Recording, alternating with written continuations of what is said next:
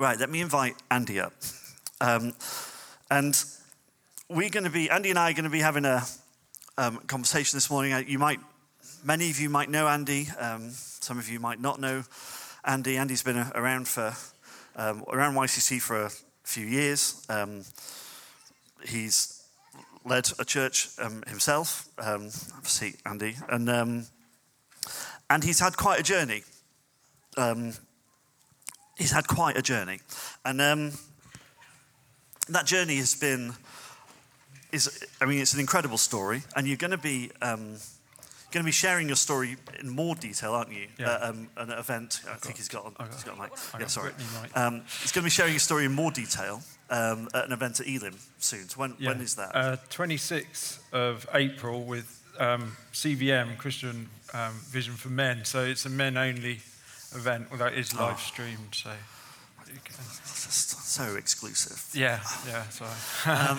But yeah, if you have an opportunity to get along to that event, I would really encourage you to go and listen to his story, because it's quite an incredible story. But we're actually going to touch on the more recent end of that story. But so 2009, let me just kind of do a little bit of 2009, you were in a car accident, went off the road, car rolled, ended up upside down, and you're trapped in the car, and you got some injuries, and you I think at this point you've already broken your back, but then you're trying to kick the windscreen out, and you hear your back snap completely, and at which point you're then paralyzed from the chest down.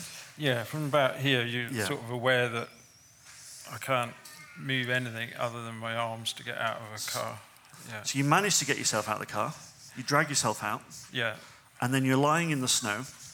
Yeah, the car's upside down, so thankfully the back windows were wind down, so I was able to kind of pull myself out of the car and fall into it was like a ditch, but it was full of snow and it was still snowing.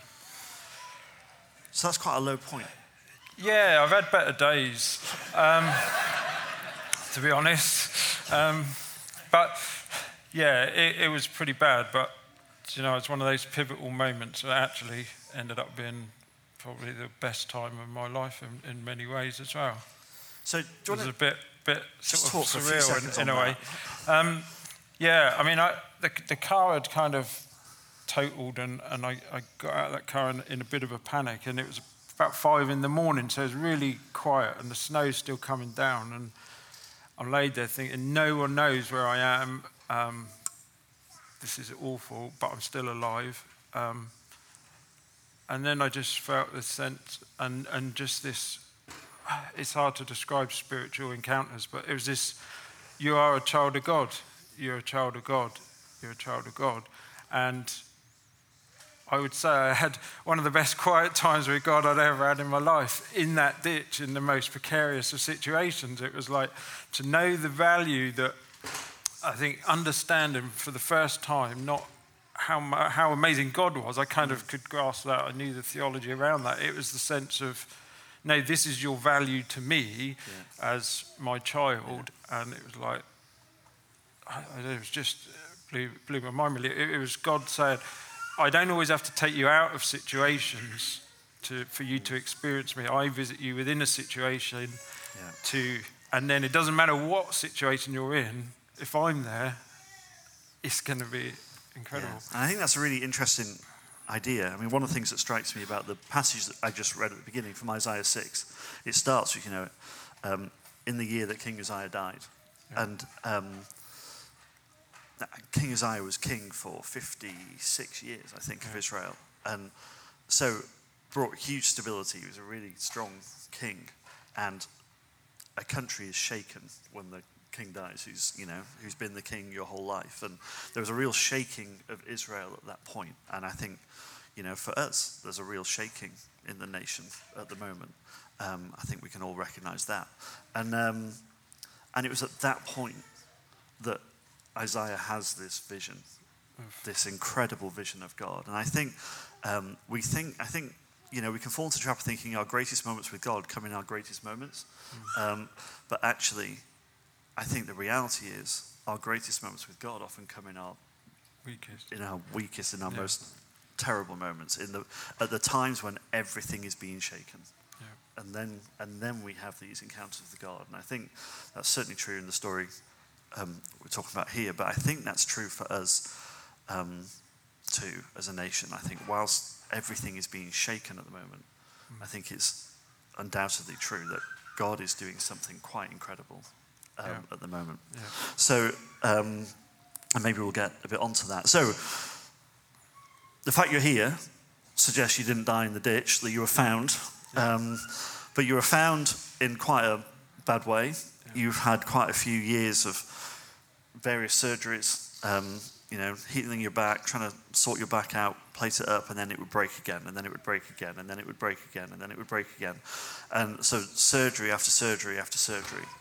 And during one of those operations, if things weren't bad enough, then a shard of bone splits off your spine, and cuts through the. I'm going to get this wrong now. No, that's fine. You go for it. I'm just watching you struggle. Yeah. Watch me struggle.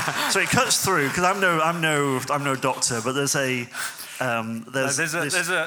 sac. Around the spinal cord, there's fluid, and it goes up around the brain. It's like a high-pressured system. And as she'd cut the bone, a piece sheared off and tore into that. So the spinal fluid. So some of the pressure's gone, and the pressure drops.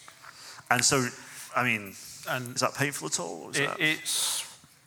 Anyone that has had a lumbar puncture, they just putting a needle in that fluid will make you ill, let alone tearing it. And so, they call them spinal headaches. That's the most patronising word you can think of. It's crippling pain that just, they make you lie down for weeks just to try and stabilise it. So, right. Okay. And they said there was no fixing it. So that was... so they couldn't fix that? No, it was too big and too awkward with all the metalwork to actually access that without then. So these crippling headaches are permanent, like for life? Yeah, they're unbelievable. I mean, there's just no pain to describe it, and I've had a few. Yeah. So not only are you, from what I understand, the doctors were amazed that you got to a point where you could walk. Yeah. And then now you've got this crippling headaches. These crippling headaches and this and it's not just impact on the brain. It's not just the headaches. It's the medication needed to stabilise the fluid and the impact on the brain is more as bad, just because of the mind-numbing way that the medicine affects you. So in a way, one's as bad as the other, and together it just makes it's not nice. So it's been a rough time. Yeah. And yet here you are today. Yeah. Looking pretty well. Thank you. What happened? That was succinct. It's been one of those journeys where all along you think your kind of faith and theology is such that you know what God can do, but when the reality keeps hitting, you go, but, and there's a reality that kind of kicks into that, and it really tests your faith, and then you realise actually how weak your faith is, because you think, I should be able to cope with this better.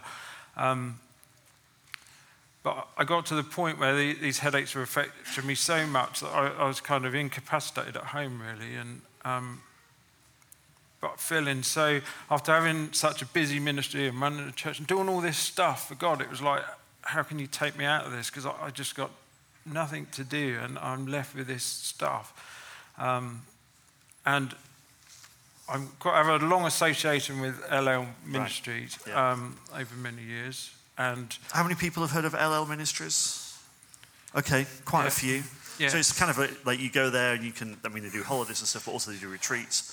They got about healing sessions, they do counselling. Yeah, they got places all over the world, and it's long-term rehab and healing and all sorts of issues and stuff. And so I'd been invited up on a leaders kind of retreat in Scotland, but as the time got nearer, the pain was so much in my head that they were saying even flying in with that kind of brain condition, the pressure in the cabin will just get so intense that really isn't the wisest thing. And so it was like everything was stopping me from going to Scotland. And yet within me and Lou, we kind of knew, it was almost like God was saying, you need to be there. Yeah, great. So So I went up. So you went?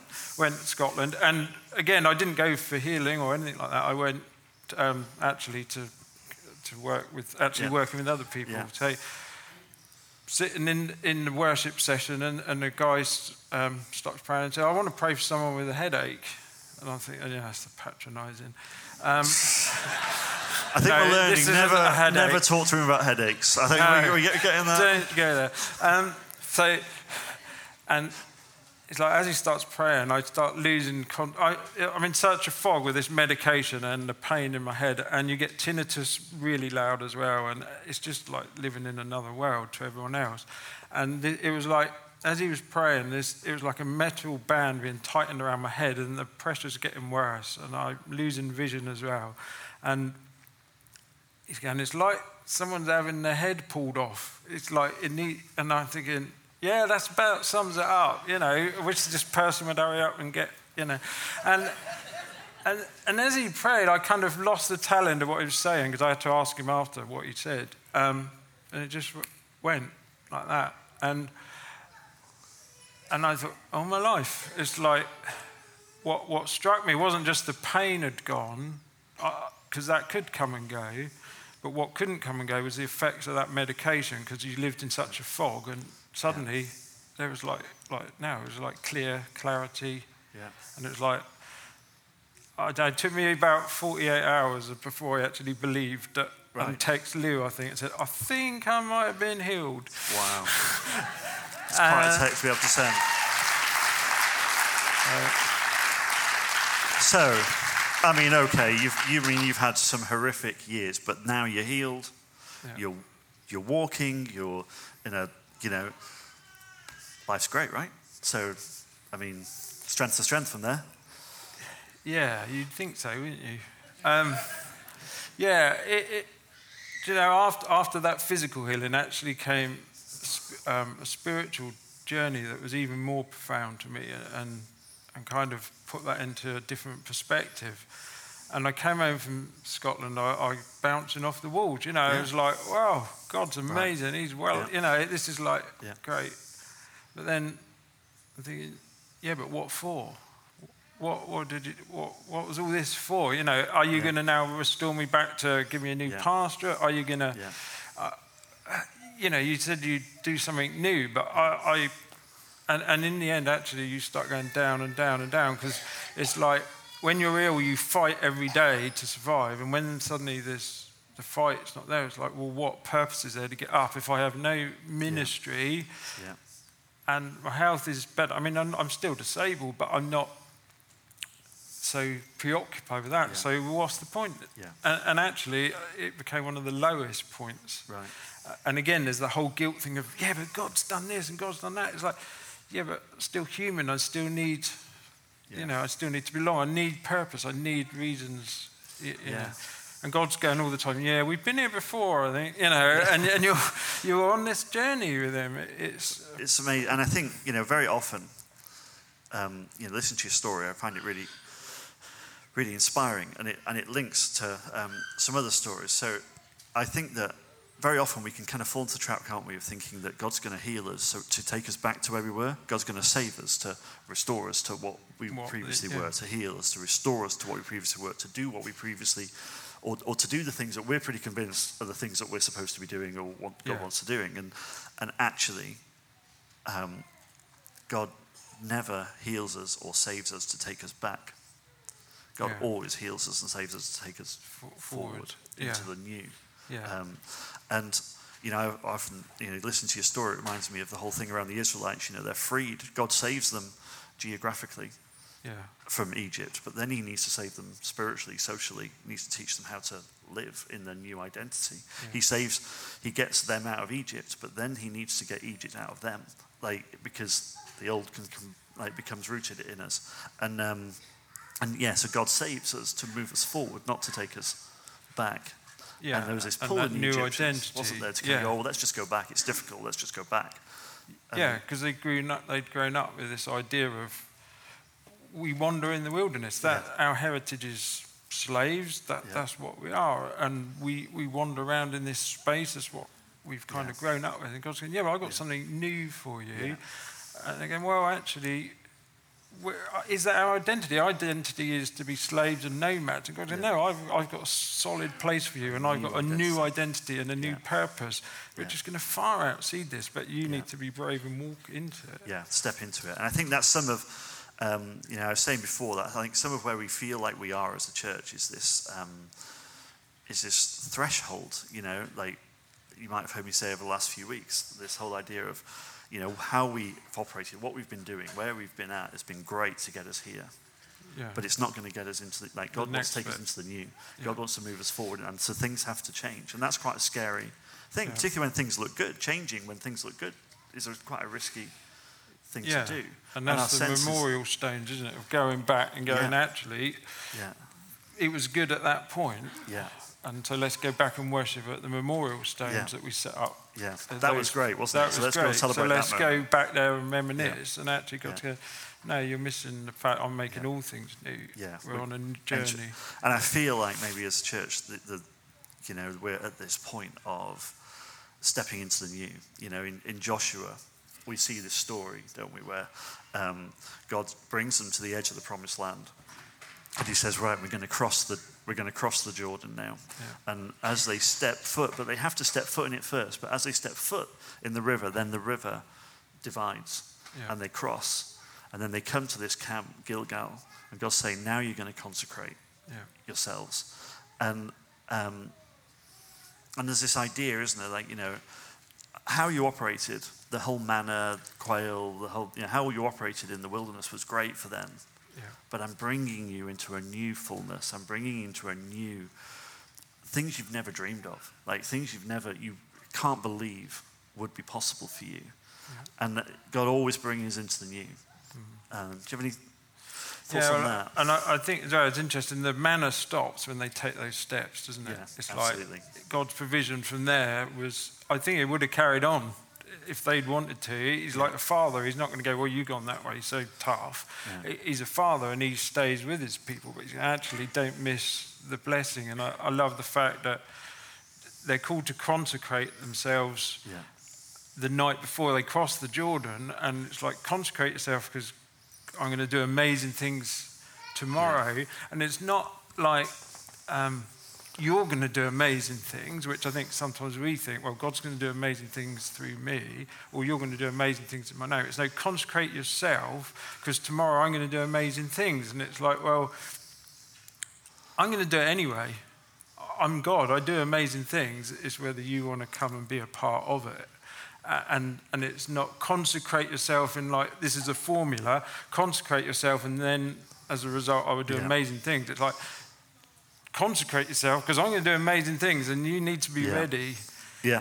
Because you don't want to be the one in camp like we find with Achan later on going, well, actually, I've got all this silver buried under my tent, and I didn't follow God. And actually, God's coming anyway, and God's going to do the stuff, and what in us is not going to. Yeah.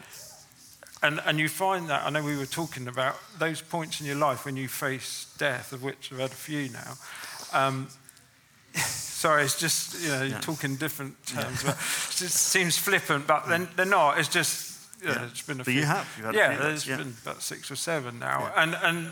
But the ones when I've been a child of God have been very profound in a sense of there's no fear other than the fact I'm possibly going to meet my Maker and have to account for my ministry, my family, my actions as a father, as a husband, as a leader, and as a child of God. And that's the holy fear of, I hope I've run my race. Right. What does it look like to stand before a holy God? And I think, we focus a lot, don't we, on what it's like to stand before a loving God, and that's very warm and welcoming and oh my goodness, God loves me, and that's incredible, and that's an incredible feeling. I think we focus less on what's it like to stand before a holy God. And there's this... the whole thing, like, you just said in Joshua, it says, consecrate yourselves for tomorrow the Lord will do amazing things among you. God isn't going, if you consecrate yourselves, then I'll do amazing things. He's saying, consecrate yourself, because tomorrow I'm going to do amazing things. So the consecration bit isn't a conditional part. It's a, look, I'm going to do something amazing. Yeah. You might want to get yourselves ready for this, because if there's unholiness in you, if there's weakness in you, if you've allowed bad habits to creep in, if you've allowed bad attitudes to creep in, if you've allowed cynicism or hate or unforgiveness to creep in, that is not going to survive what I'm about to do. No. Because actually I'm going to come really close. I'm going to do something new. I'm doing it anyway. The question isn't whether I'm going to do it. Yeah. The question is whether you're going to be ready for it, or whether that's going to be an uncomfortable experience for you or an experience of real joy for you. And I feel like that's some of where we are as a church. A lot of the words that are coming through. We had words this week coming through. And I just want a little aside here, but it is so encouraging to see the increase, the acceleration of prophetic words coming through from the congregation. And when they come in, they help shape us and form us, and we listen to them and make sense of them. And I think there's a word coming this week about, don't settle for little things. When you ask for it all. We're at a moment at the moment where we just ask for it. We are stepping into a real moment of blessing. Don't ask for 2 or 3 people to be saved. Ask for everyone you can think of. Yeah. Don't ask for 2 or 3 people to be healed. Ask for everyone you can think of. Just ask, because God is about to do something incredible. And the question isn't whether God's going to do it. The question is, are we going to be ready for it? And I think there's a calling on us to consecrate ourselves, to bring ourselves to a deeper sense of intimacy with God, to prepare ourselves, a deeper holiness, a deeper walk of discipleship, a deeper intensity to our faith as we step into it. Yeah. And you talked before, when you were praying about this, you talked about Hebrews. I think Hebrews 12. And it talks about, therefore, since we are receiving a kingdom that cannot be shaken, let us be thankful and so worship God acceptably with reverence and awe. For our God is a consuming fire. Yeah. And again, there's that idea of we're worshipping a God that cannot be shaken in a world that is being shaken at the moment. And I think one of the things that we can recognize is everything is being shaken. Not just our politics, but our media and our financial systems and capitalism itself, and all the things that we've built trust in are being shaken at the moment. And yet here we are coming before a God who cannot be shaken. But he's saying, don't just come flippantly. Don't come casually. Come with awe. Come with wonder. Prepare yourselves, because God is a consuming fire. And what do you think that consuming fire thing is about? I think there's a number of things that are kind of clear. In the language there, it's almost like it's sacrificial language. It's the fire that comes down and consumes the sacrifice in its entirety. I mean, Elijah is a great example of that. But in a way, then, if God is a consuming sacrifice, we are that sacrifice in terms not of flippant, but we are God. We are his. Jesus has made the ultimate sacrifice, and we are within his body. We are his expression, and Christ within us. And there's this sense of the holy dwells within us. And it's like we're host to the holy. And I love that about Isaiah, seeing what we possess. And I think often, especially with holy, holy, holy, it's not holy plus holy plus holy. It's the only way they have to emphasize it. So it's holy times holy times holy. And it's one of the few places in Scripture where you get this emphasis. I think it's one more in Jeremiah where God is in his temple, God is in his temple, God is in his temple. It's that, they couldn't use bold italics with great pretty letters like we were, but holy times holy times holy. Yeah. And this is the God we say we love, we follow, and indwells within us. So when I reach out my hand in the name of Jesus, it's in the holiness of God. And then, does that make sense? No, absolutely. Like, wow, and I think we're consumed by it. That's right. And I think that holiness is this idea. I think we kind of think that, grace means I just get away, and we're children of grace. We're not under the law, so there isn't condemnation. However, there are what discipleship looks like, to live, to be those image bearers of Christ, to carry the Spirit, to carry that, to be the embodiment of this holy God, to come before him is, actually requires the closer God wants us to draw to him. What Isaiah sees at this time of real national shaking is this incredibly clear vision of who God is.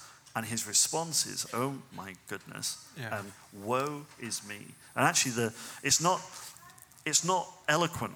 The word for woe is actually just a cry. It's like, that's actually what they've written, and that's actually what the Hebrew says. It's kind of it's not a word, kind of this eloquent word of woe is me. This isn't Shakespeare writing. This is just Isaiah crying out, and they've tried to encapsulate that in the Hebrew. Kind of, oh my goodness, I am nothing. Look how sinful I am. Because actually, when we come in face to face with God, we see God as he is, and then we see us as we are. Yeah. And what Isaiah is presented with is this, oh my goodness, I can't bear this holiness. And what God does, what the seraphim does, is actually bring this burning coal to his lips. And I think if anyone approached me with a burning coal, I'd probably pull back, I think. I don't know if I'd move too. I think I'd move back. If you're going to punch him. It's not something kind of going, oh, come on, bring those burning coals to my lips. This is a place of real sort of, getting out there of restoration, of consecration, where there's this holiness that's being, and as this coal touches his lips, says, now your sins are gone. You can stand in the presence of this holy God freely, openly, and now you're in that place. Who am I going to send? Yeah. And Isaiah sent me. I'm there. Yeah. And that, I think, is what God is calling us to. And consecration isn't a very popular. It's not something we talk about a lot. It's not a very popular thing. What that looked like for the Israelites was circumcision as they went into the new. Don't worry, don't need to leave. We're not. No one's proposing that this morning. But but I think there is a point. We have communion set out here, and communion represents the sacrifice that Jesus made. The body is, the bread is his body, which is broken, but it's also a symbol of that we do this together. The people of Israel did this together. This wasn't a collection of individuals. This was a community that said we consecrate ourselves, because God is going to do something great, and we are going to be ready for it. We're going to step into, Jericho stood before them. Jericho hadn't fallen at this point. Jericho stood before them, this city that they were terrified of, and yet they came and said, okay, God, if you say you're going to do great things, we're going to believe that, and we're going to consecrate ourselves for that. And I think as maybe if the musicians could come up, that would be great. And I'd love us to take communion together. But I'd love a few things to happen. We've got two tables at the front, there's a table at the back. As we take communion, let it be a moment of consecration. Let it be a moment of, okay, God, where has the culture got into me? Where's Egypt got into me? What are the habits that I've allowed to develop that actually you're not comfortable with, or aren't going to survive your consuming fire as you draw us closer to you? What are those things? Let this be a moment of consecration for us. But the other thing that I would love us to do, and you might want to do this before you take communion, or you might want to do this after you take communion. I feel like it'd be great for us to pray for some people. And I particularly feel there might be some of you who've listened to Andy's story and just gone, I'd love him to pray for me. There's some healing that I need, or I need to encounter God, and I just feel so far away. I just feel so like I'm shouting into this black hole. I don't know where God is, and I want to encounter him. And we'd love to pray with you this morning, because I profoundly believe that God is about to do something that we've never seen. I profoundly believe that we are God is about to do a new thing tomorrow. And he calls us to consecrate ourselves today to be ready for that. So I think there's something in that all as well about when the Israelites crossed over. It wasn't, some of you make the choice. Some of you cross, some of you don't cross. I don't mind. Or even those that were going to stay camped on the other side of the Jordan. It was like, no, we all cross. We all cross as a community because our strength is in community, and we are God's people, not God's persons. Or we are, and so I think for some it's like, well, I feel on the borders of the, I don't feel part, and it's like, no, we all cross as one. There's unity in fellowship and community. So I think what we need to do is, why don't we stand and we'll pray and we'll worship, because coming before a God of consuming fire, let's be people who cry out, holy, holy, holy. And then come as groups, gather round the tables and take communion together, pray for each other. And if you particularly want prayer, if you have been particularly feeling this, where is God? I just don't know where he is. Or there's some healing that you're just going, I have waited too long for this. I've started to, whilst I believe in God and I believe that he can heal, I just don't really believe he's going to heal me. I think it'd be great for Andy to pray for those people this morning as well. So what we'll do is we'll pray, we'll stand, we'll pray, and then Andy and I'll move down here, and then we can start taking communion together. So Lord, as a community, we want to thank you for all the ways in which you've blessed us, all the ways in which you've met with us, all the points in our stories, all the stones we've been able to build, all the memories that we have, all the moments that we've shared, all the healings that we've seen, all the miracles that we've experienced, all the moments of intimacy that we've engaged with and been part of and seen. But Lord, we stand now as a community saying we believe that you're about to do a new thing. And so we come before you and we want to consecrate ourselves before you. We're in preparation for what it is you're going to do, whether we're ready or not. So Lord, forgive us. Forgive us for wherever we've not looked like you. Forgive us for wherever we've not radiated with your love. Forgive us for wherever we've been judgmental, wherever we've allowed Egypt to creep in, wherever we've allowed not enough to creep in, wherever we've allowed fear to creep in, wherever we've allowed shame to take hold, wherever we've allowed unforgiveness to take root. Lord, we want to be people that look like you. We want to be a community that radiates you. And so we come before you in repentance now. We come before you aware of our shortcomings and our failures, aware of our weakness and our shame. But we come before you now, asking you to cleanse, asking you to purge, asking you to forgive, asking you to restore, asking you to consecrate. Lord, let your spirit come. Lord, let your miracles flow, let your power flow, let healings flow, let people, we want to see people in the streets coming to know you, people in our workplaces and our schools and colleges. We want to see a revival in this place, and not just of people who believe, but a revival in families and communities that love each other and prefer each other, a revival of people who are healed. We want to see our hospitals empty. We want to be a town of innovation and celebration. We want to be a town where nobody is left behind and nobody is forgotten and nobody is silenced. Nobody lives in fear.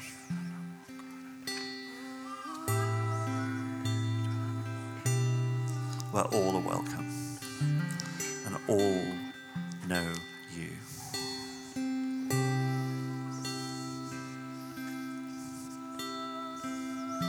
So we come before you, Lord.